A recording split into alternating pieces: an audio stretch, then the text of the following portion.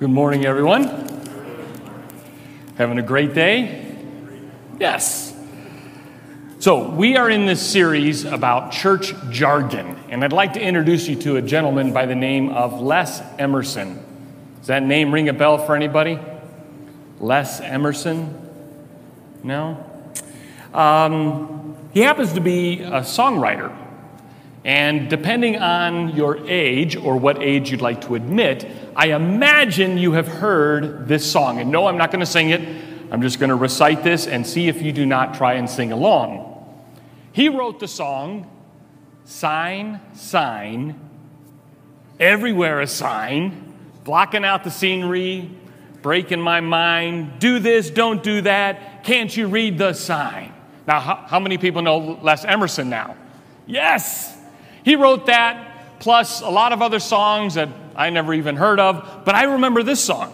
And I remember singing to this song going, yes, you're right, all these signs telling me to do this, do that, I can't go 55 and a 35, what is this? Stop signs, rules and signs everywhere, and I was born a natural rule breaker.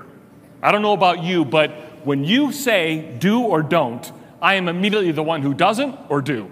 I have to fight that tendency inside of my heart and my mind to go against rules.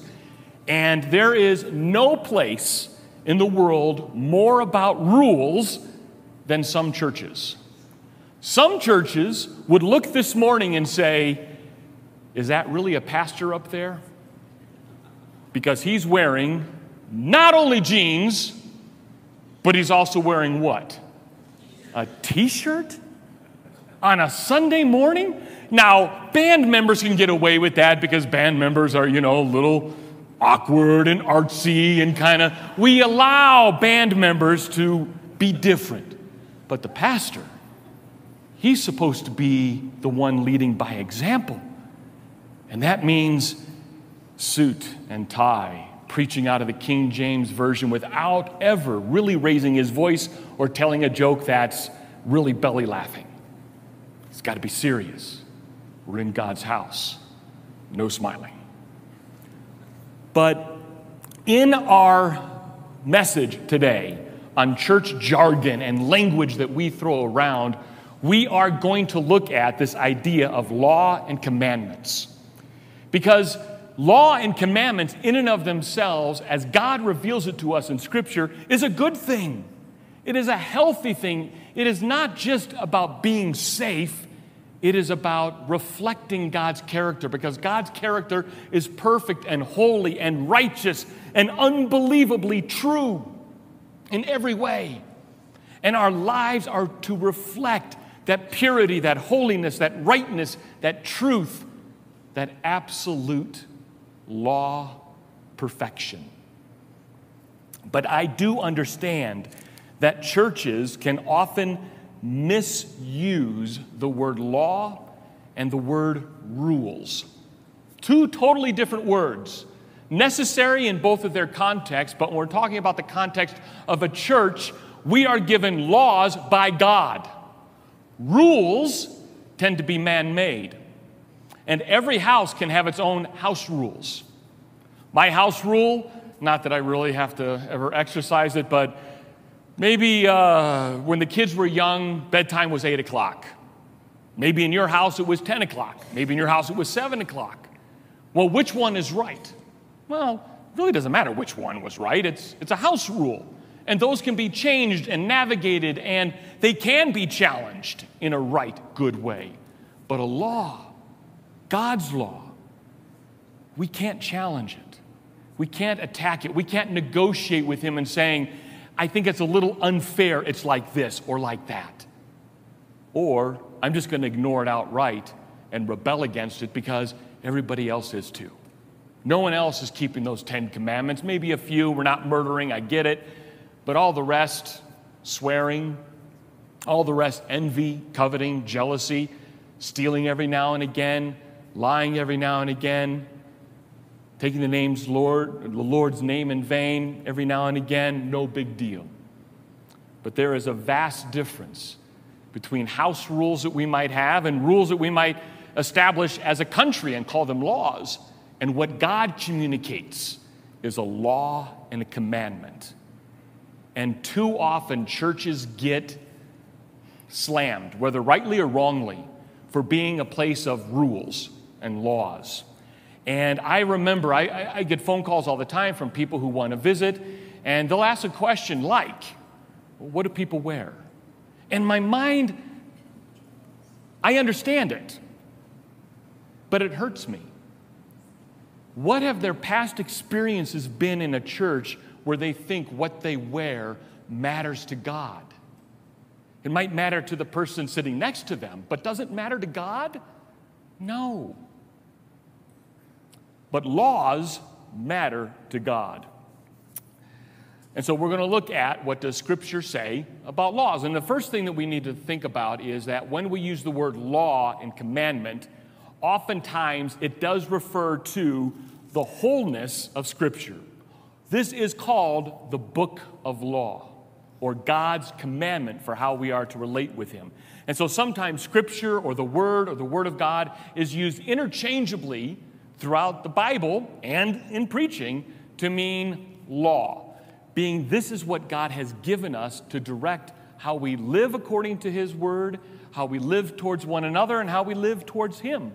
It can be a singular statement, thou shalt not kill, but it also can refer to the whole statement of God. So when we say we're not about law, that's not really true. We're all about law in its right understanding. And that's what we're going to look at this morning, the right understanding of law and commandments in God's Word and how it applies to us in the church. And it's my hope at the end of this, if you get anything out of this, I want the last concluding thought in your mind to be, Tim, I can't possibly deal with all these laws.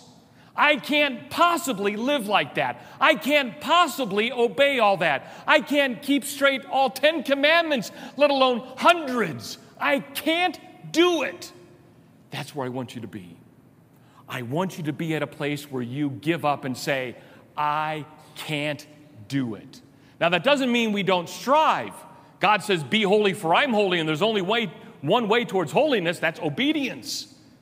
We're called to be obedient. We're called to be law followers and example it. But you're not going to be able to do it. You're not going to be able to do the first commandment or the 10th or the 100th. You can't.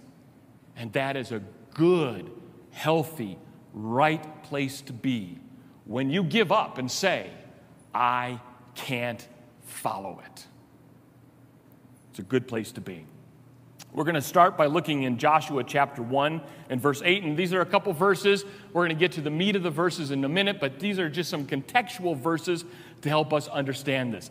Now, Joshua is writing right after the Exodus, so right after Moses died on Mount Tabor. It says in Joshua chapter 1, verse 8, this book of the law, referring to all of God's word up to that point, not just the 10 commandments, but all of God's word, this book of the law shall not depart from your mouth, but you shall meditate on it day and night, so that you may be careful to do according to all that is written in it. For then you will make your ways prosperous, and then you will have good success. Right at the very beginning of God's people entering into the promised land that God promised to Abraham hundreds of years earlier, Joshua repeats what they have been hearing throughout their entire lives. God reveals Himself to us through His Word, and His Word needs to be part of your daily life. That's the whole point of the verse. God's Word needs to be part of your daily life. Doesn't mean you need to read a chapter a day or 5 chapters a day. Doesn't mean you have to memorize Scripture. It just means it has to be part of your life every single day. Let it be part of your speech. Let it be part of your conversation with others. Not quoting them to condemn them, but maybe quoting it to encourage them and challenge them. But constantly, God's Word should be influencing you. There is something influencing you every day. Every moment that you are awake, something is influencing you. It might be a job. It might be a relationship. It might be money or the lack of money. It might be worries and fears. It may be joy and happiness. Something is influencing you.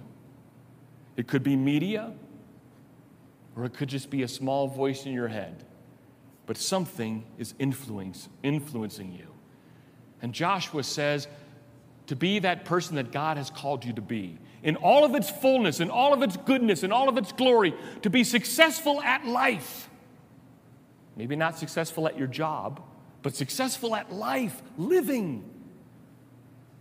Meditating upon God's word, having it part of your daily life is essential. Not optional, it's essential. Later on in the book of Luke 24, Jesus said, he said to them, "This is what I told you while I was still with you. Everything must be fulfilled that is written about me in the law of Moses, the prophets, and the Psalms." Oftentimes in Scripture, the whole Bible is referred to as the law of Moses, the prophets, and the Psalms. Just as a summary, instead of saying the word Holy Bible, it's just all of God's word is considered the law of Moses, the prophets, and the Psalms. And the law of Moses is contained in the first 5 books: Genesis, Exodus, Leviticus, Numbers, and Deuteronomy. Sometimes it's called the Pentateuch, which is just Latin for the 5 books of the law, or the law of Moses. So the word law really refers to a lot of different things, particularly and as a big group oftentimes. Prophets simply means all the books that are not the first 5 in the book of Psalms. So Ecclesiastes, even Proverbs, all the books that we look through the book of Judges, that's considered a book of prophets. Even though it's a history book, it's declaring God's word, and so it's considered part of the books of the prophets. Now, you can actually turn with me to Matthew chapter 22, because we're also going to talk about another law, another commandment, and kind of distill it for us, kind of summarize it for us. And it's in Matthew chapter 22, starting in verse 30. We're going to start in verse 34 and give us some context there. But when the Pharisees heard that, he silenced the Sanhedrins. He's talking about resurrections and not. And so he's having a discussion with the Pharisees, the Sanhedrin, the Sadducees, religious leaders of Israel. And he kind of concludes this with this little interaction. But when the Pharisees heard that he had silenced the Sadducees, they gathered together. And one of them, a lawyer, that is a Pharisee now, asked him a question to test him. Not asking him a question to find out some spiritual nugget of how to grow close to God, or how to love others, or how to serve others, or how to be a generous person, but the question was asked to trick him. To trick him. How do you think that's going to go? Even if you don't know the rest of the story, everything you know about Jesus, how's it going to go trying to trick him with a question?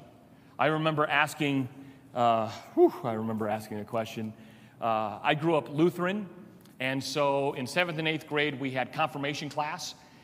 And I remember in class raising my hand in front of the pastor. And he goes, "Tim, you have a question?" I said, "Yes, I have a question." And you can imagine what kind of question I asked, right? Yeah. I said, can God make a boulder so big he can't lift it? And I saw this really puzzled look on his face. And I said, well, okay, let me say it this way. How many angels can dance on the head of a pin? If you ever saw a man turn red in anger, this was the poster child for turning red in anger. Grabbed me by the collar of my shirt, dragged me off to the hall, sat me down, called my mom, who was a secretary at the school, so she was in the office right adjacent to my classroom, and began to absolutely berate me because I had made him look foolish in front of the class. So I know how it went for me when I asked a question to kind of trick him. Now, I have answers to those 2 questions if you want to ask me sometime. I won't get angry, won't get mad, won't get upset. Just don't do it now, but we'll talk about it later, maybe over pizza for lunch.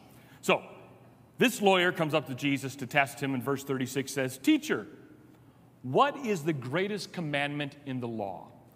So he's asking a very general question. If you look at this entire scripture, which would have been the Old Testament, not the New Testament at this point, what's the greatest law in all the commandments? And he said to him, "You shall love the Lord your God with all your heart and with all your soul and with all your mind. This is the greatest and first commandment, and a second is like it. You shall love your neighbor as yourself. On these two commandments depend all the law and the prophets." Everything you want to know about pleasing God and living with one another is found in those commandments.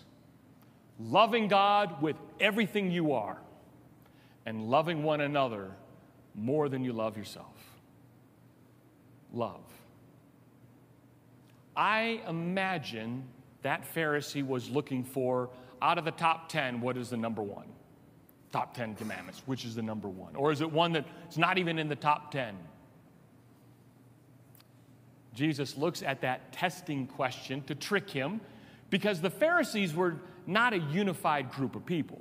The Pharisees were very divided between liberal and conservative and strict and not strict. And so some of them had one law that they looked at real importantly, and others had other laws that they looked at. So they were all divided based on all these laws that they found in Scripture and created themselves.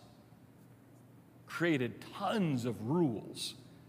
And so they wanted to know, Jesus, what side are you on? Are you on the side of the Sadducees? Are you on the side of the Pharisees? And which sect within the Pharisees are you part of? And Jesus hits straight to the matter. It's not which one do you follow. You need to follow these two. Now the guy asked, which is the greatest? And Jesus answers with two. You can't pigeonhole God when it comes to what does he expect in your life. Oh, on Sunday I can be a good Christian, but the rest of the time God doesn't pigeonhole me into anything. No, he does. He faces us every single day with what is right and good and what is our response to it. So you can't pigeonhole God to say, okay, what's the one thing you want me to do in life?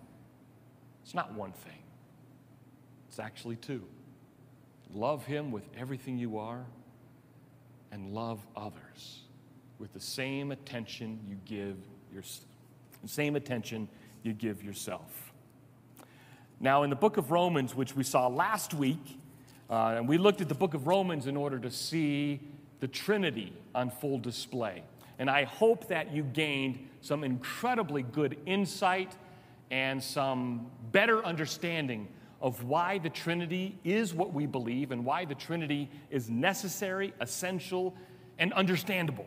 That we all can grab an understanding of the Trinity, even though logically it may seem difficult. So hopefully last week from the book of Romans, you became crystal clear on what is the Trinity and why it is essential in our Christian life.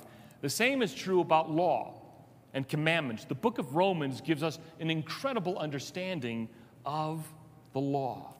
It says in Romans chapter 3, and I'm going to read kind of a large passage from verse 9 all the way through verse 20. And we're going to stop along the way and see how God is revealing himself through law.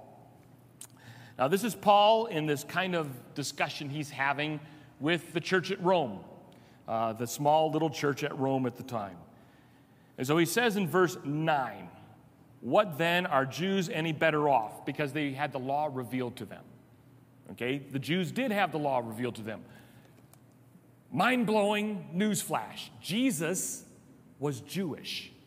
He did not have blonde hair or blue eyes. I guarantee you he didn't. I guarantee you he doesn't look like any picture you've ever seen of him, because I know exactly what he looked like. In Isaiah, it tells us he had no stately form or majesty.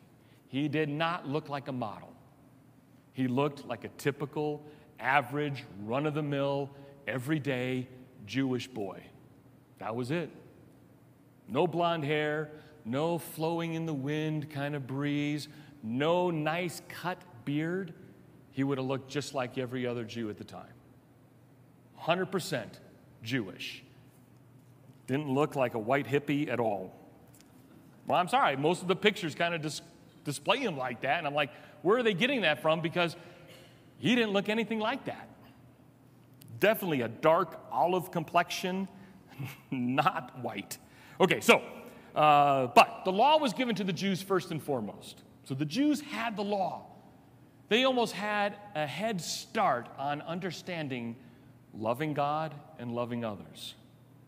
And so Paul is bringing this into our relationship with him based on Judaism that, hey, Judaism does not have, it may have the beginnings of this understanding, but it doesn't have, you don't have to be Jewish to have an understanding of God and relate to him through Jesus Christ. And so are the Jews better off? Paul says, no, not at all, for we have already charged that all, both Jew and Greeks, are under sin. So we have something in common with all of those people who got the law before us, that we're all under sin. And now he goes on for the next several verses to discuss the nature of what that sin looks like as the law reveals it. He says, there are none righteous. No, not one. So if you think you're the exception, that you live a pretty good life and you should be acknowledged for that good life, Paul says, no. There's none righteous. No, not one. No one understands. No one seeks for God.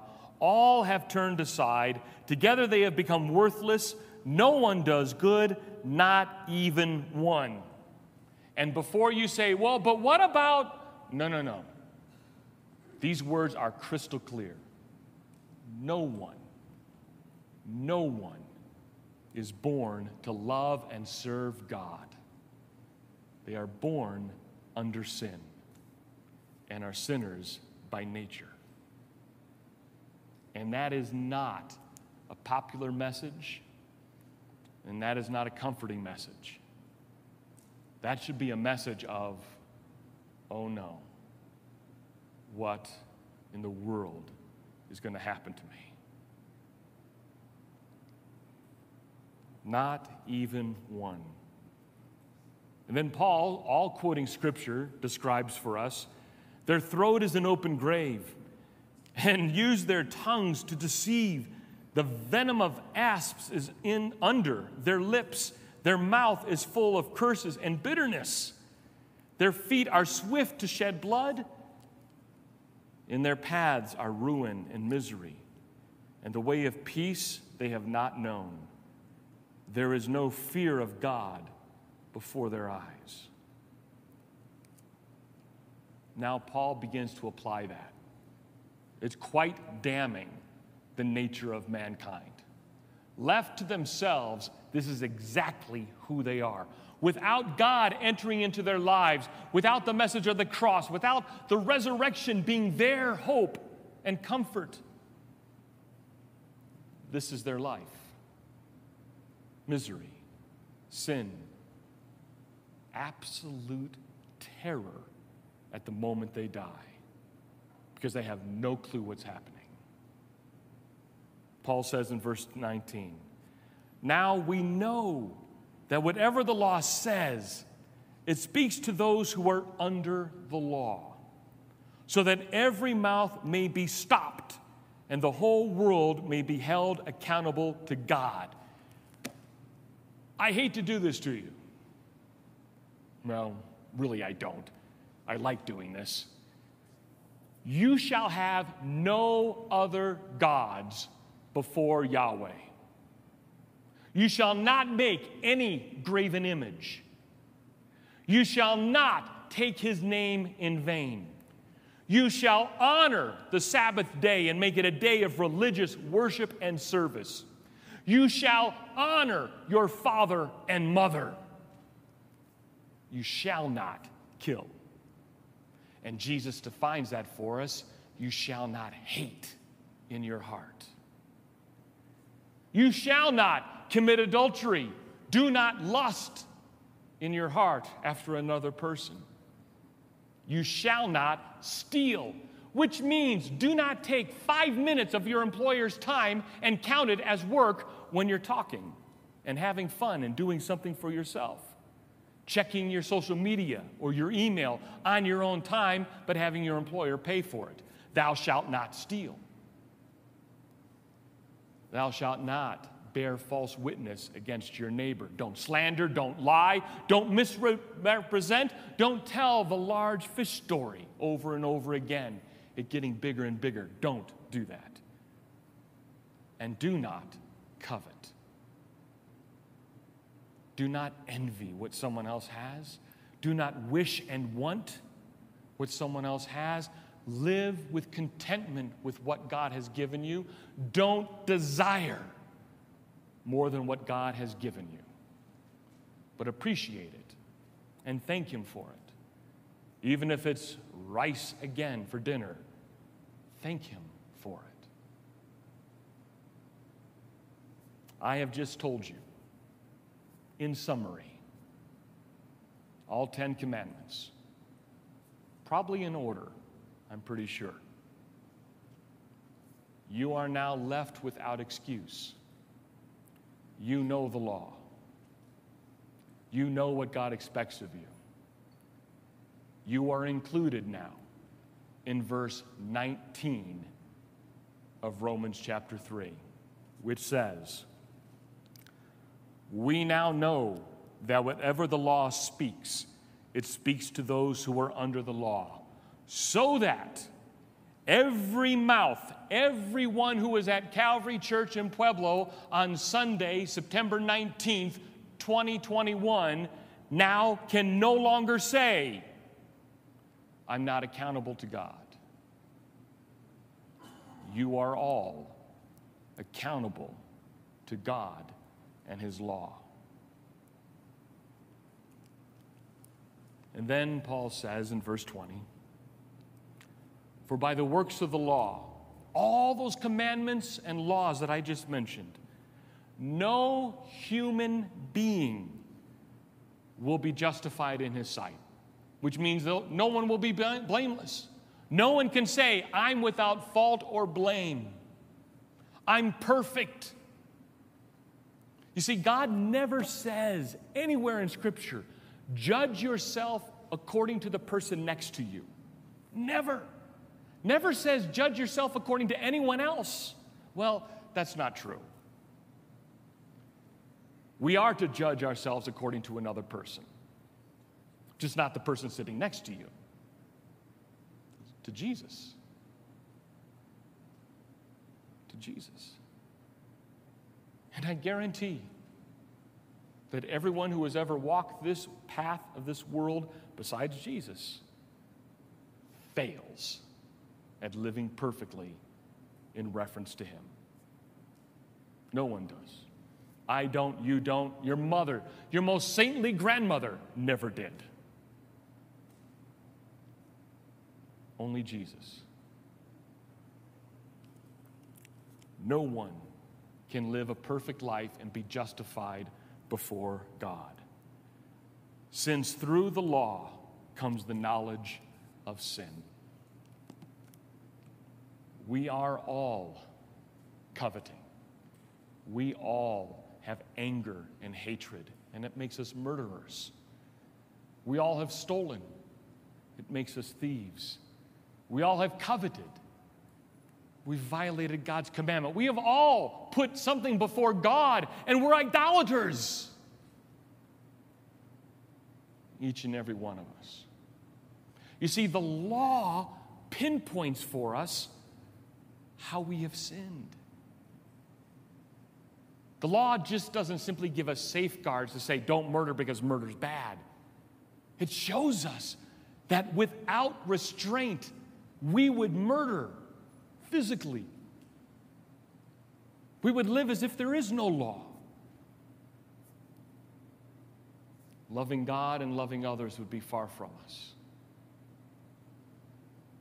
See, the law just is not a sign saying, don't do this, don't do that. A law reveals our character. And when our character is revealed, it's not all roses. It's sickening. It's disappointing.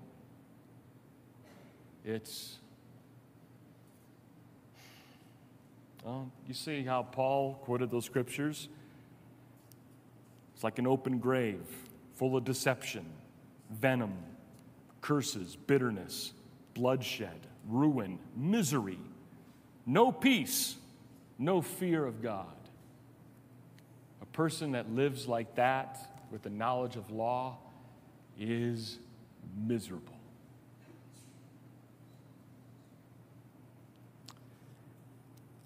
In Matthew chapter 5, to take home, and what in the world can we take home after this? In Matthew chapter 5, part of the Sermon on the Mount, Jesus answers a really important question here. It says in verse 17 of Matthew chapter 5, "Do not think that I have come to abolish the law and the prophets. I have not come to abolish them, but to fulfill them."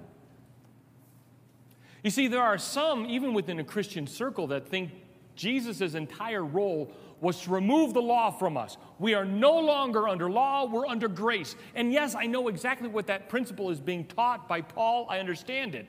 But Jesus is putting a nice correction to it, that we're not lawless, but he's come to fulfill it. How well have you fulfilled the law? You haven't. How well have I fulfilled the law? I haven't. And if God says that my relationship with you is based on the fulfillment of the law, we're doomed in and of ourselves. But Jesus says, I've come to fulfill it. I've come to live it. I've come to make it mine. I've come to do its burden and its joy. It all rests on his shoulders. All the obedience. He not only obeyed all 10 commandments, he obeyed the big two, loving God and loving others, to the point where he gave his life selflessly upon the cross for people, as Paul described in Romans 3, just full of misery and pain. He's come to fulfill the law, not to abolish it, but to fulfill it. For truly, he says, I say to you, until heaven and earth pass away, not an iota, not a dot will pass from the law until all is accomplished. Now, an iota and a dot are basically the dot above an I and the cross of a T. So Jesus is saying, I not only love the law and fulfill it, but every bit of it. I'm not going to skirt it. I'm not going to give excuses why I'm not going to fulfill that law and not that one. All of it is important, and all of it is going to be obeyed by Jesus perfectly.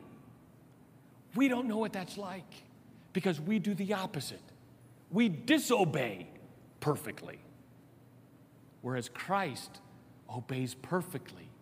Do you begin to see hope? Do you begin to see the light at the end of the tunnel? That all of this burden of laws and commandments, Jesus takes upon himself and says, you come to me. If you are weary, if you are overburdened, if the demands of the law are too much for you to bear, I have fulfilled it for you. And all of a sudden, all the talk about law, the law hasn't gone away. The law hasn't become unapplicable. It still applies to us. But its obedience and burden of perfection is taken from our shoulders.